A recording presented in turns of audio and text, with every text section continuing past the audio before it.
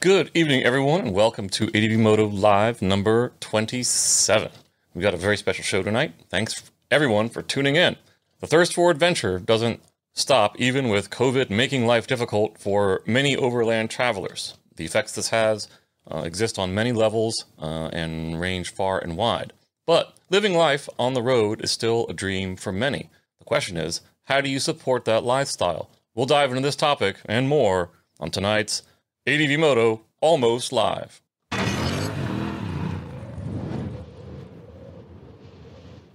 All right. To kick off, we would like to note that this episode is not live but pre-recorded due to some unfortunate circumstances. Live or not, the show must go on, and we caught up with our guest who has spent the last 4 years riding around the world and on the road. In that time, she's not only managed to rack up some amazing experiences and stories, but also built a profitable social media presence. Everyone, please welcome tonight's guest, Kinga Tanaevska. Hello, everyone. Thank you so much for having me. That's right. All of our guests are super cool and get applaud tracks. Awesome stuff. Well, all right, Kinga, thanks for coming on tonight's show. Could you please kind of start us off with who you are and where you're at right now? My name is Kinga Tanaevska. I've been traveling around the world for 4 years now on BMW F800 GS. I'm currently in Germany, having a little break from my travels. I came here for the summer and just to actually fix up my health. And, every now and then we need that break to sort ourselves out. And I'm traveling through Africa, and I've been in Africa for over 2 years now. In a month or so, I'm going back on the road. So you caught me in Germany. That's why there's so much time difference between us. Oh, okay. Well, that's cool. I think in Africa, there would still be a good amount of time difference. That is true. It's yeah. Yeah. I think the only times we don't have a time difference problem is when it's North America or South America. Yes. Yeah, South America tends to be fairly close. Australia, you've got a big. Anyway, it's adventure riding is a global pursuit, and that's for sure. So, can you tell us, how did your adventure start? What was life like for you before you decided to hit the road? How did you realize, or was there a moment when you felt, I just need to get out there and just see this planet? I think it's everyone. I mean, a lot of people dream, right, to travel around the world. But my little story is, I was born in Poland. I immigrated to Australia in 2005. I lived there for 12 years. I'm a civil engineer, so I worked in industry. I worked in mining, and I'm specializing in concrete. I'm a concrete freak. I'm very passionate about concrete. But anyway, this was my career. Nice apartment in Sydney. Husband, good job, and just, living that sort of life for many years. But I think, it was the twist in my life when I had a head-on collision with a car. I broke my hand and leg. I had post-traumatic stress.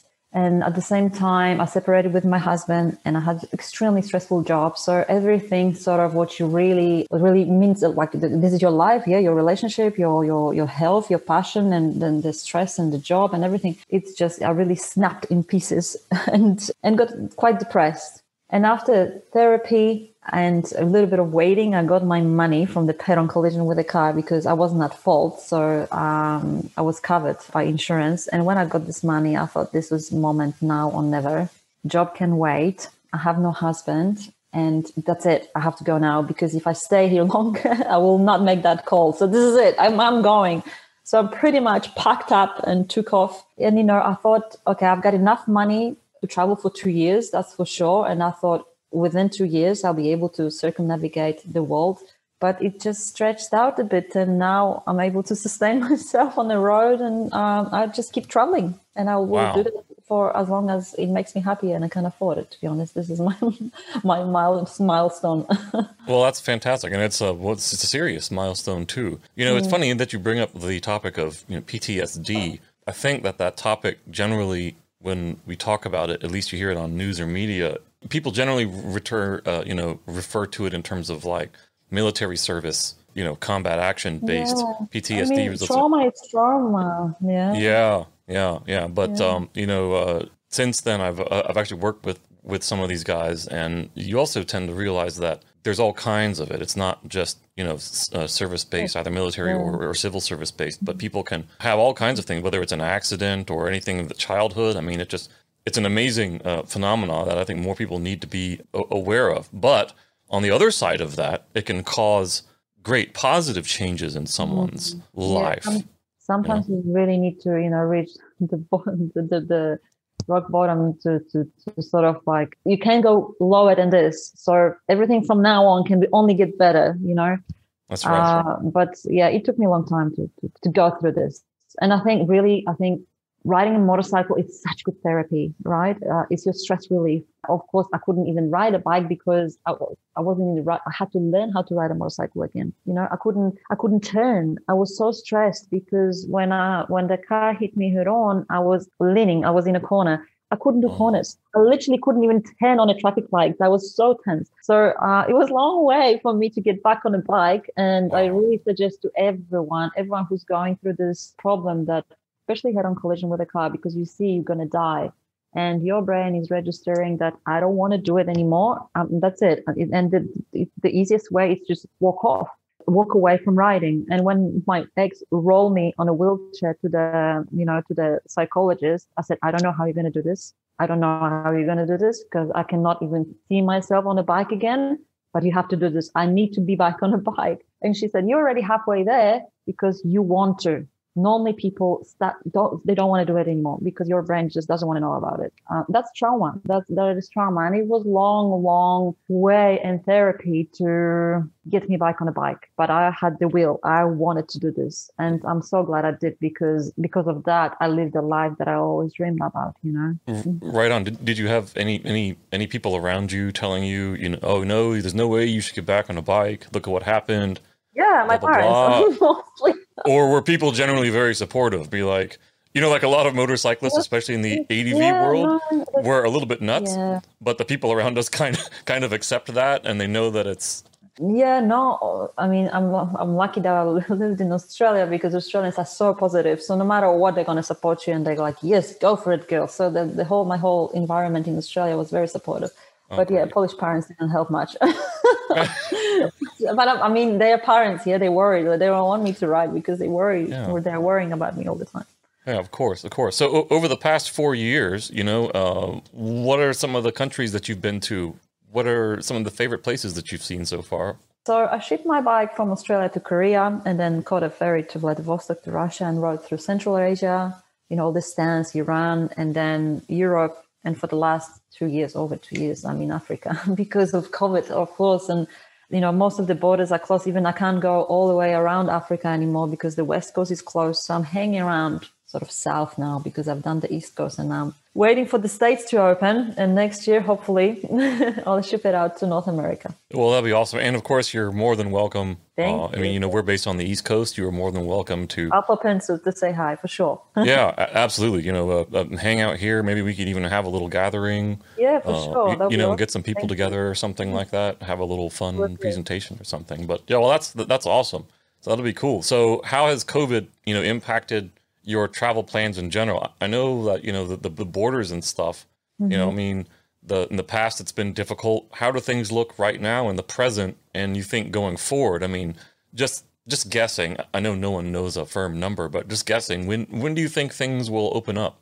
Things are opening at the moment, especially, I mean, I can only say for African continent, although the West Coast is closed. So that will be, I think it's just comfortable for them not to open the borders. It's not like it's pandemic. It's just comfortable for some countries not to reopen the borders because I'm not going to say why, but it's okay for them. They not rely on tourism on West Coast and they're just gone for a while.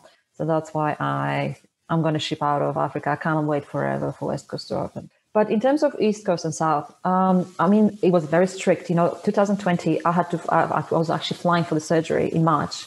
And I couldn't come back to Africa for 9 months. So I was in Europe and I was going crazy, absolutely nuts. Then I had to go to Portugal to apply visa for Mozambique because that's a sort of post-colony of Portugal. And then I had to arrange a business visa. My friend helped me to get to Mozambique. And that was really difficult. And that was November. By this time, it's okay to get on tourist visa. So things loosen up. Some countries are closed like Malawi, Zimbabwe, but majority of the of the countries that rely on tourism in Africa, they are open. And all you have to do is just to do COVID test before you enter the border, right? But I'm telling you, when I came back in November, right, and I've done Mozambique before, I've been to Malawi, and I felt so lonely. There was, it was completely different traveling. Before, Africa was like my most social continent. There were people everywhere. There were travelers. There were ADV riders. It was just such social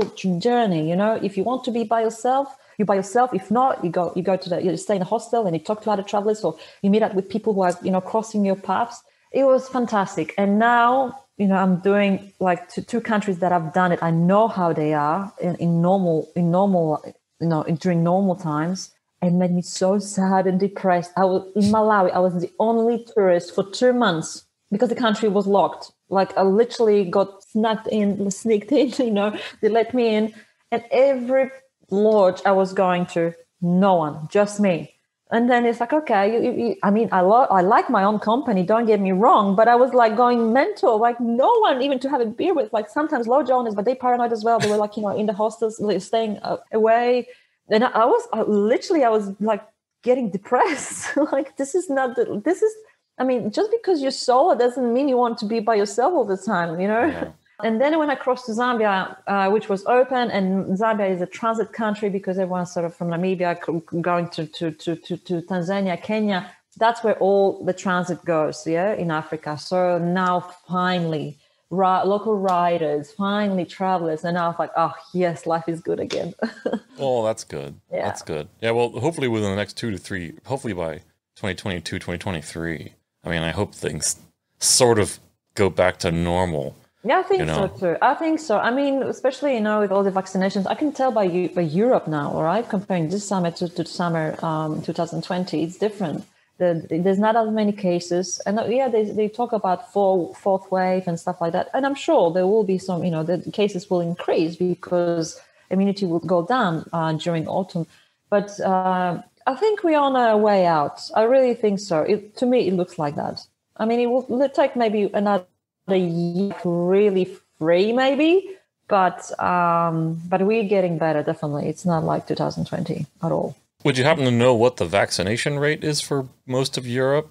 I'm sure it varies from country to country because of supply and stuff. But is there more than half of the adults? Poland and Germany, Poland is quite stubborn, like a lot of Polish don't get vaccination. It's around 50, but I was speaking to someone here in Germany today, and they said it's around 60. So it's not a lot either because it's a big population. They have 70 million people. So yes, it's not, where the whole medical care is expecting it to be, but it's better than nothing, right? I don't think if it wasn't for the vaccinations, there would be way more cases at the moment. Yeah, I think so. So it's pretty amazing, right? Along the way, at some point in time, you decided to make video and other social media, as a means of supporting your ride. Was that an easy decision to make? Did you have a media background before that? How did that whole thing start? Actually, I started my YouTube in 2014, or maybe even 13. I can't remember when I posted my first video. But that was from my trip around Australia, and I'm such a legend. I went around Australia, like, yay. And I did just 2 little videos, and that's how I started my YouTube sort of, I wouldn't say career, it's just like my presence on YouTube. And back then, it's not like there were a lot of other vloggers, but I really started doing it regularly when I hit the road and I went around the world. And at the start, I was doing 2 videos a month because it was just too hard. And now I'm doing 4 videos a month, which is like once a week, which is still that amount of work. And I do have editor. I do have half edits, but still, it's like producing one video for me, minimum 2 days of work. And then when you upload it, another day of work. So it's like 3 days committed work just per one video.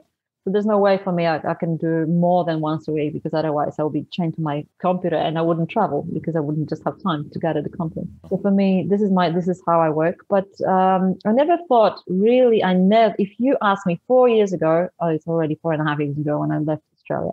If you tell me like I'll be making money and this is going to be my main income, and this because of the videos like, are you crazy? It was just not, back then, no one thought about it. So the community already knew me, right? Like the community already knows me from, back in the days, right? Because I'm on YouTube for quite some time.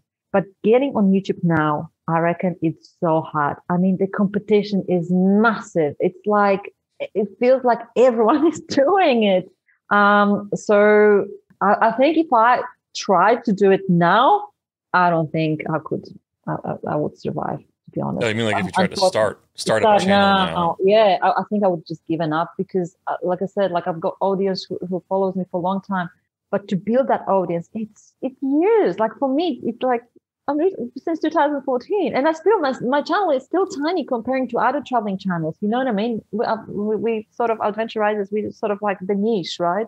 I mean, it's enough for me. I mean, I'm getting paid every month by YouTube, so definitely it's enough for me to keep traveling. So that's great. And like, I don't have push for popularity. I think my YouTube is exactly where I want it to be. It's manageable. I can reply to the comments. I can, but it's not just YouTube itself. I'm comparing to, Instagram and Facebook and everything else, right? So it's like everything combined, the whole social media. It's exactly where I want to be. Not too stressful. I mean, it is stressful as it is, but I could, if I was thinking you have a million views, I'm like, I think that would be like, I would be so stressed out. It's like, this is serious now. Now I'm thinking, oh yeah, it's casual. It's nice. Oh yeah. It's like that middle stage where it's just like you're comfortable because you're not trying to get off the ground. Exactly. And I don't need more. I'm so happy because the more popular you get, the more pressure you get. And popularity is awful. I think it's awful to be someone who is like famous. I would never like to be famous. No way. Your private, like, my privacy is everything to me, And just because few people know you in our small community, it's fantastic because you have connections. Like I get to talk to you. I get to talk to a lot of people who I follow, and I think they're such legends. So it's really good for relations. Like, I get to meet fantastic people. And get to know people. Exactly. Yeah. And if my account was tiny, no one would talk to me. So it's like really nice that they have the time and they meet me on the road, like Lyndon Proscott or Tim Burke, I met so many fantastic people that, and the girls, like so many, like Leah Rake or Senior, like so many people I met just because of I'm active on social media. So that is absolutely priceless. Yeah, it's exactly the level, the manageable level, not too much. It's still, you still have your privacy. It's great. Yeah. What does that saying? Give me the fortune, keep the fame. Exactly. Yeah, that's exactly right.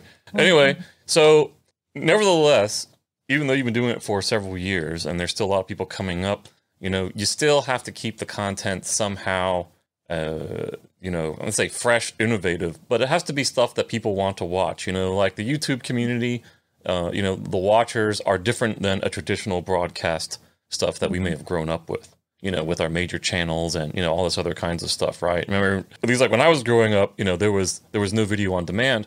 So, if you wanted to watch a show at 8 o'clock, you had to be sitting your butt in front of a TV screen at 8 o'clock. And usually the whole family or, all your friends, you would all kind of gather around and you would watch the program. But now because there's so much content being created and pumped out, and a lot of them are basically by individuals or very small teams, 1 or 2 people, sometimes at most. How do you keep the content, I don't want to overuse the word fresh, but kind of like attractive to your target audience viewers? I mean, what kind of things do you think they like to see? I don't know. To be honest, I don't know. I'm just like, I just record random stuff on the road, and then I just work with what I've got. I'm really not planning things ahead. But you know what I've noticed? Okay, if you're asking me what I've noticed on my channel, so I think my audience are really committed writers. So if in episode there's not enough writing or like just pure writing shots, people are not watching it so much as they would if there is writing included. So for example, my last episode from last week, I think it's freaking epic. It's from acrobatic aeroplane out in Namibia. It's like, yeah, I saw that. That was beautiful. Epic. I mean, right? And people don't watch it so much as the previous episode. And I think this episode is so much better. Before it was just like one big party with a bunch of Namibians, But there was like some writing there, and like, it's I've noticed that, and or sometimes if I make about people, I'm going to craft center, or doing interview about someone that is bike not related.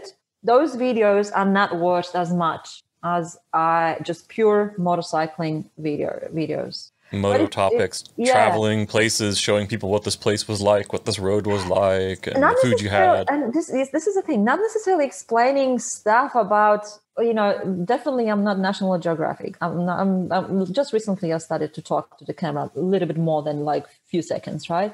I'm really not that type of person who just carries on a selfie sticks and just like, follow me, I'll show you everything. No way, it's just not me.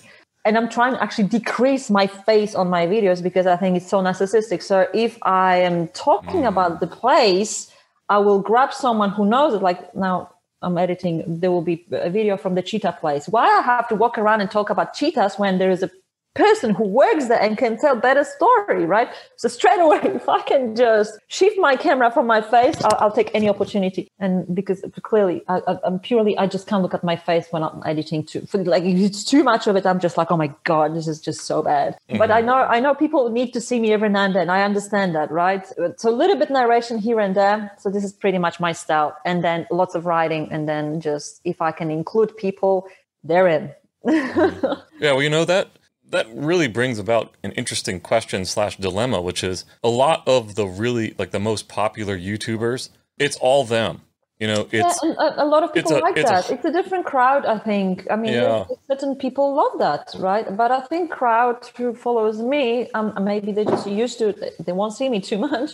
I mean, now these days they see me a lot. Before they hardly ever see me. So I mean, it was just footage from everywhere and writing, not so much me. So I came a long way from to start showing my face, but it's just my personality, right? There's no right or wrong. There's place for everyone on YouTube, and I'm sure there's a lot of people who look at their vlogger's face, and that's great. And there's a lot of them that they like the balance, eh? And I think that's my crowd. And I think the topic also impacts that. Like, are you talking about finance? Are you talking about personal electronics? Are you talking about travel? Are you talking about whatever? Probably the topic will impact, right, the type of viewership too as well. But if you're someone that's starting it up, these are massive questions, right? It's just like, well, do I have to be comfortable in front of a camera? Can I just produce this and literally have my face on the camera almost never, right? Or do I have to spam my face on the camera in order to be recognized or brand myself? These are all really, really heavy questions because it's not, you're doing your own promoting too, right? So that's different. Yeah, of course. I mean, you cannot say this is the right way or wrong way. People have to find their own identity online, and they will find their own crowd. There is no right or wrong. I don't know. It's this, I'm doing it this way. People are watching it. I'm happy they are, because thanks to that, I can continue my traveling and show them more of the world the way I want to project it to them as well, right? But definitely, it's just me, my personality, and I think it's okay. Okay, awesome. Now, you'd mentioned, about going on camera.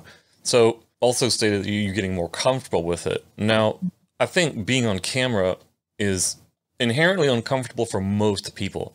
I think some people are naturally comfortable on camera and they just really shine on camera. They would almost rather be on camera. Sure. Right? But are there a couple of tricks that you've picked up over the past few years about developing what I always call the on-camera persona?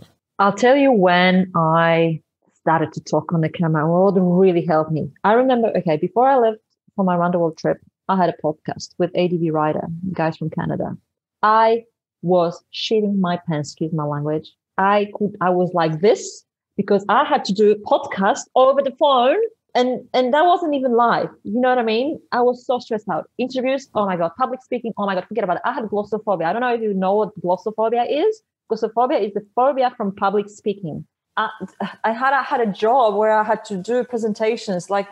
I came such a long way. Because of the job, I improved it a little bit. But even being in the front of the camera, giving interviews, it was awful stress for me. And so that's why my first videos, not so much talking, because I would literally get to and I've got nothing to say. But you sit down with me and we drink a beer, I can tell you stories and my hands will be in the air and I could just, I wouldn't shut up. But the moment the camera, nothing.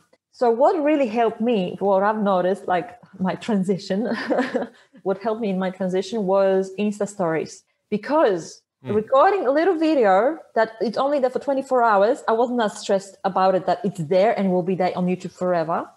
It's just this innocent little video that I was so relaxed about it. And that's how actually I started talking on my YouTube videos. I would record everything in landscape mode and I would do a story on Instagram. And then if that footage is okay, that speaking is okay, I would include it in the video. And slowly, it's just all about practice, really. And even now, we were scheduling this interview for a long time, right? Because there was a lot of problems lately in my life, but let's not go with them there during this interview. And I would be normally 4 years ago, I wouldn't sleep for 3 nights before, and even live, forget about it. But now look at me 4 years later, I'm fine. It's just okay. We've got 1 hour gap. Let's do it now. Smash it out. It's like, I forgot to send you a question. Oh, that's okay. We're just going to go with the flow. No problem. So I'm very proud of myself. It was a long way, but it's all about practice. It's like with riding a motorcycle, it's like fighting post-traumatic stress. It's the same thing with speaking to the camera. Start your videos. This is the only advice I have for people who want to start YouTube, and like talk whatever you can. Don't stress out. Whatever you can now. And within time, your YouTube videos will be better and better.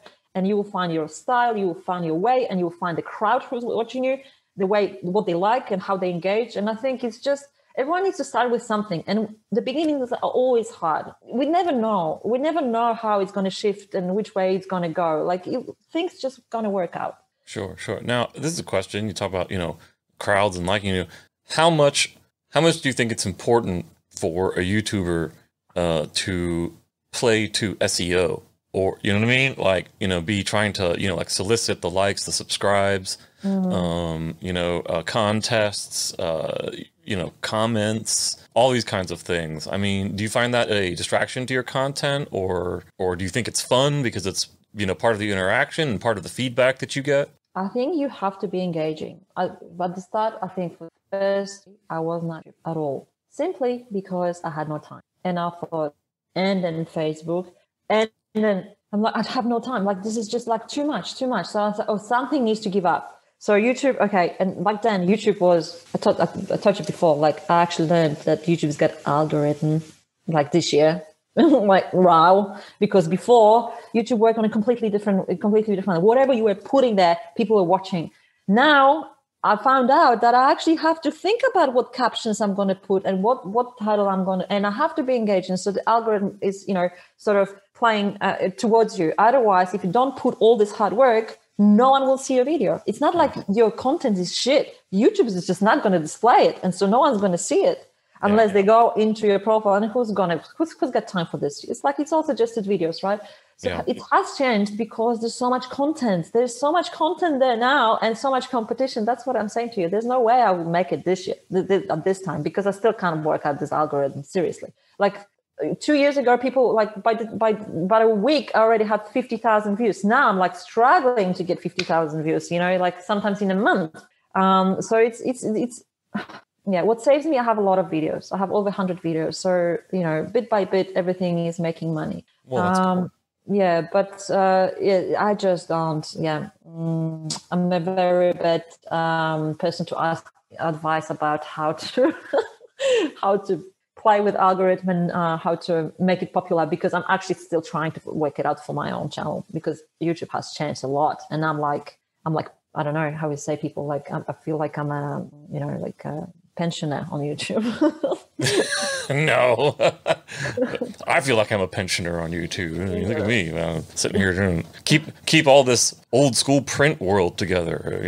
Trying to offer all the options. They say if they want it carrier pigeon, send it by carrier pigeon, but it's not always easy. And then you're right. I mean, it's not just YouTube. Instagram, that's algorithms now. Facebook went to algorithms a long time ago. Twitter, straight up Yeah, I think Twitter used to be 1-to-1, but now it's also algorithms. But I know Instagram used to be 1-to-1, but I think maybe when the user base got so big and all this other kinds of stuff, they had to filter it. And of course, that introduced a manner to encourage people to pay to promote and, and all this kinds of stuff, so, everyone can have their pound of flesh from the content. That's all, I guess part of trying to sweat and hustle for the business, right? You know what I mean? So you don't really have a strategy in terms of like, all right, I'm going to lay out, my shows for the next, 2 months or something like that, right? And they're going to be, kind of like, oh, this time it's going to be something that's instructional. This time it's going to be purely, like reporting, entertainment. You just kind of make whatever happens in your life. I just go with the flow, and I have no plan.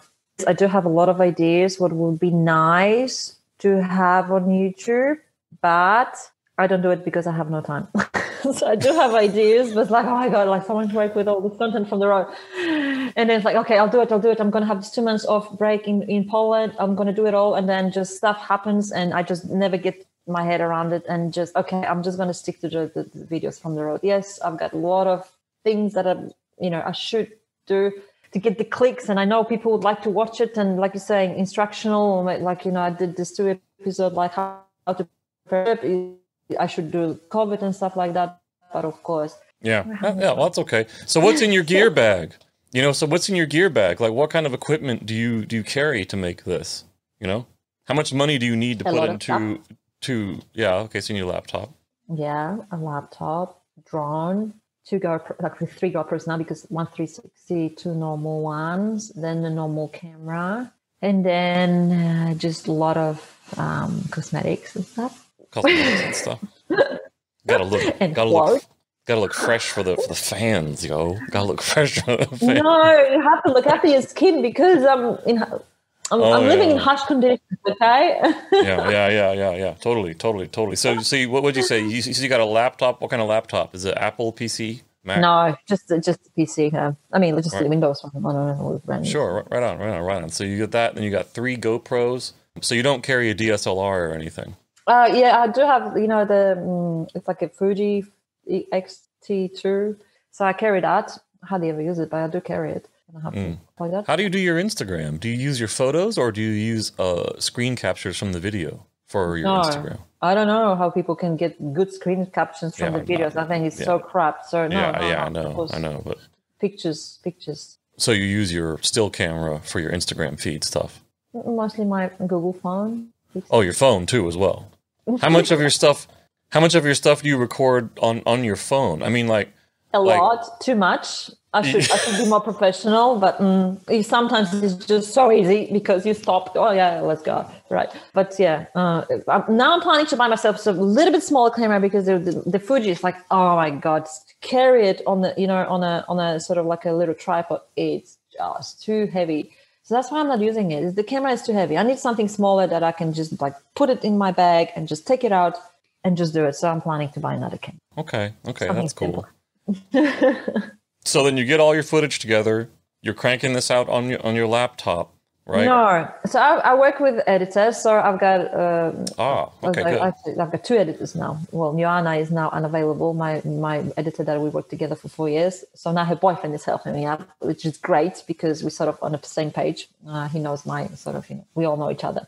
That's so good. They from Romania, and I found Joanna on Upwork just randomly, first person who just contacted me, and we've been working together since. So the way it works, this is another logistics, right? So that's why my content is delayed. So I would have, let's say, 1 terabyte of footage, probably not. Okay, let's say 1 terabyte of footage, right? And I would upload it to the cloud, send it to Joanna. If I have reception, sometimes I have to send it in the SIM cards because the internet is so expensive. I can't upload it anywhere. And then she would go and cut down. Okay, she would send me 1 hour. She would go through all the cameras. And that's the hardest. That's the most consuming job, is go through all that footage and select some best ones, right? And then she would send me 1 hour. And this is where I'm coming in. I'm going seeing this 1 hour, and I divide it in episodes. And I said, this needs to be shifted here. I'm pretty much directing it, right? So the captions, the music, fade in, fade out, move it there, delete it, speed it up, slow down. I mean, I'm still very heavily involved in every episode, because if I just give it the footage, there's no story whatever. Like, especially I'm not talking that much. So I express myself with footages, which this is my memory. So I want it to be in order. So pretty much I'm spending 2 full days from my side. I'm not even talking about Joanna's side to create one video.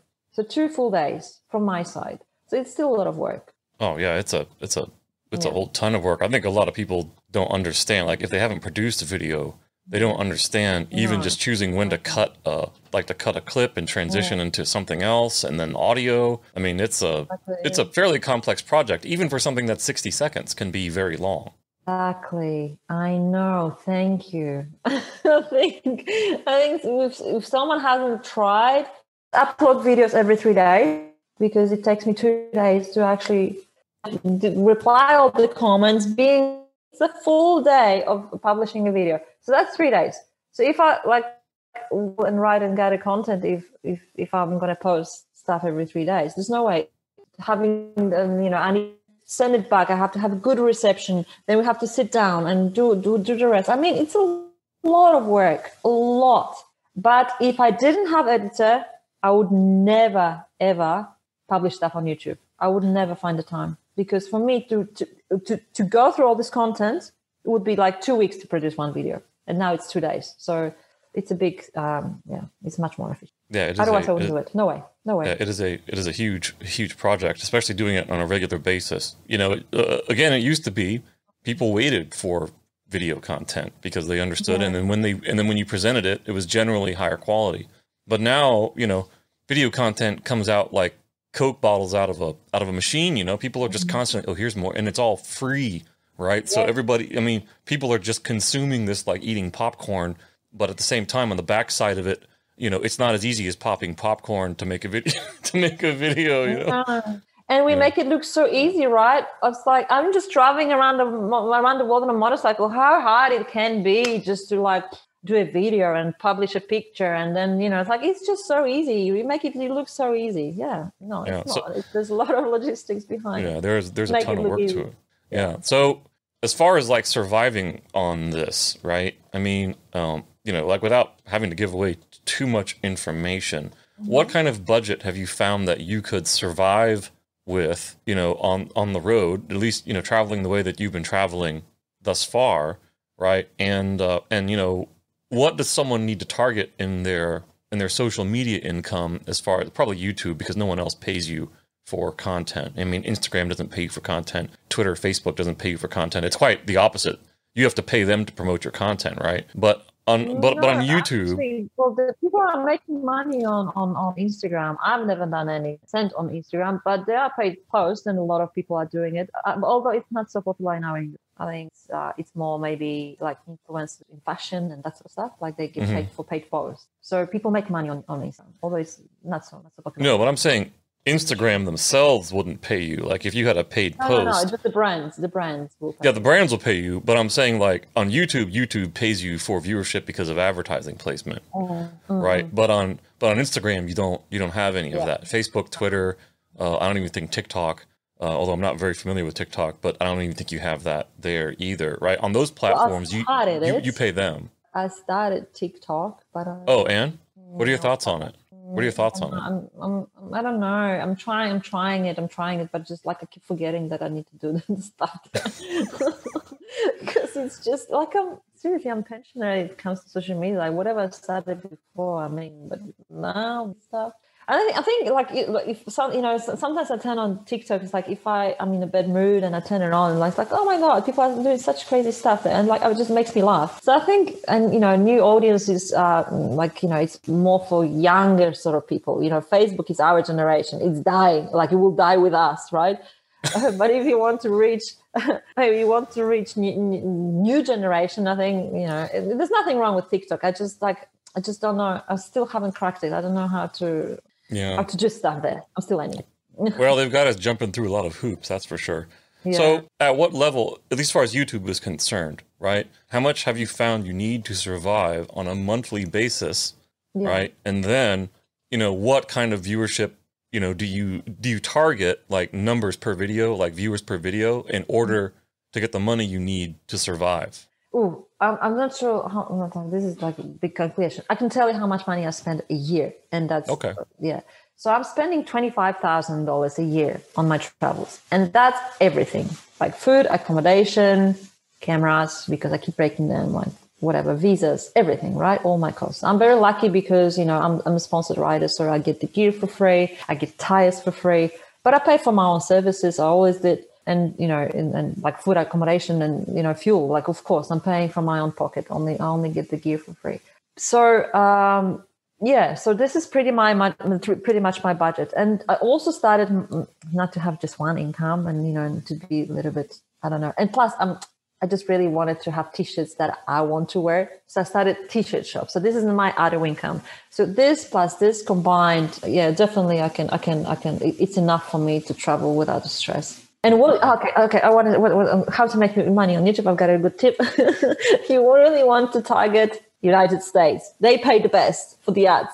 So first of all, speak English. I know now we've got most of your crowd is from the States, so it's like obvious. But maybe someone from Europe or from some other, not that English is not his native language for me as well. Polish is my native language, right? And English is my second language. But definitely speak English. So you get exposure in the States, you get exposure pretty much everywhere else around the world, right? If I was speaking Polish, I would making with the same views, no money in Poland. Because for the same amount of, let's say, just to make the numbers, it's not like that, but I'm just going to make the numbers so it's like everyone on the same page, right? It's like we've got 1,000 views on YouTube. If that 1,000 views are watched in the States, I'll make $10. If the same amount of 1,000 views are watched in Poland or India or, just economies that are not paying that much for the ads on YouTube, I will make 10 cents for the same 1,000 views. Whoa. It's massive difference, 10 times.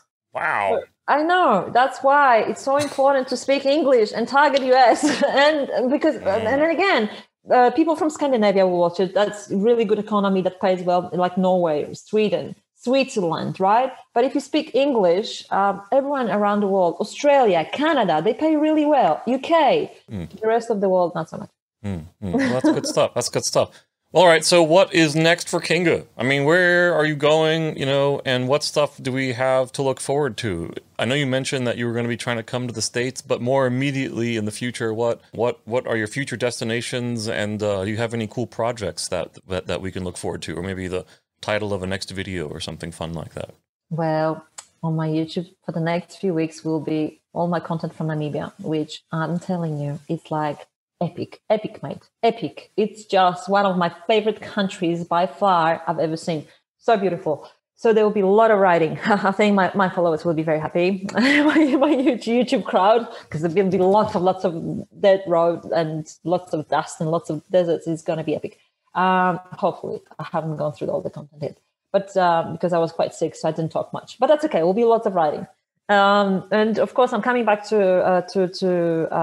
in September. That's the plan for today. I'm coming back to Namibia to finish it all because I only spent there 5 weeks, and I was just like half of the country, just not enough, and that's rushing so much. The moment I left paved road for 1,600 kilometers, I didn't see asphalt. How epic is that? I mean. You can only get that in Australia. That's it. Nowhere else. Wow. I know. And so then I'll come back to Namibia to finish it all, and then Botswana, Zimbabwe, back to South Africa, and ship it out. So I'm hoping to ship out at the start of the year to North or the States. I still haven't. I don't know yet. That's okay. There's still a little bit of. So wait for me coming. Absolutely, we will keep the lights on, and you'll just have to kind of feel it out. I think as you get closer to the date, I think planning anything right now would be extremely difficult, if not impossible. It's just not pointless. Yeah, exactly.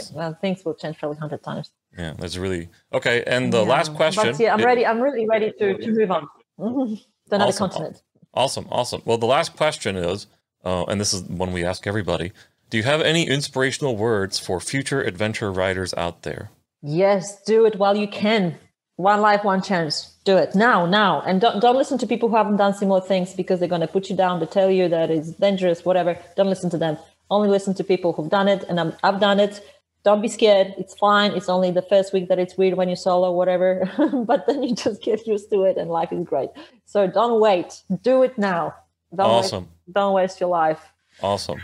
Well, thank you very much for coming on and sharing a lot of your really valuable experience. Thank you so much for having me. That was awesome. No, of course. Thank you for being so considerate and not pushing me for making it live. No, that's okay. That's okay. You know what? Everybody is in a different situation, and if you deal with the world of adventure seekers and lovers, you kind of come to realize that, all of us are on different pages sometimes, but what brings us together is the fact that we love new horizons and we love, sharing them with people and showing people that it can be done. And you don't have to be special, have a lot of money, or be in this life situation or whatever. Anybody can do it. You just have to make up your mind and make it happen. And that's the beauty of it. Yeah. Awesome. Well, please stick around for a few minutes while we wrap up the show for AD Briefing. But again, it was very cool, and I'll talk to you in a second. Thank you so much. Thanks. Well, all right. That's been super awesome. Thanks again to Kinga for coming on the show. Despite a lot of things that have been going on, it's been very difficult, but I'm glad that we've made it. And, it sounds like it's been an amazing 4 years and many lessons learned and still many lessons to learn. And that's how you know you're living a successful life. But for more, please be sure to visit onherbike.com or check out her social accounts at onherbike. I think the main one is Instagram, but also I believe things are posted on Facebook as well. We will, of course, put links in the show description. But now, on to our next show.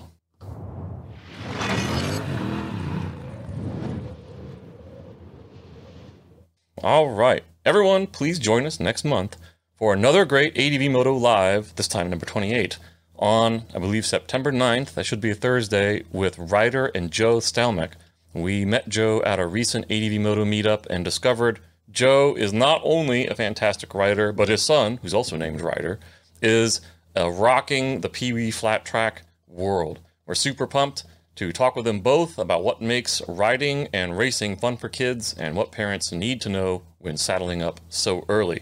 As always, your support is super appreciated and keeps the motorcycle world running. Visit adventuremotorcycle.com for more stories, news, reviews, podcasts, and more. Don't forget to mash and like the subscribe buttons and let us know if you would like to see any particular topics or guests on the show in the comments below. Until next time, everyone here at ADV Moto, ride safe, have fun, and the adventure is you!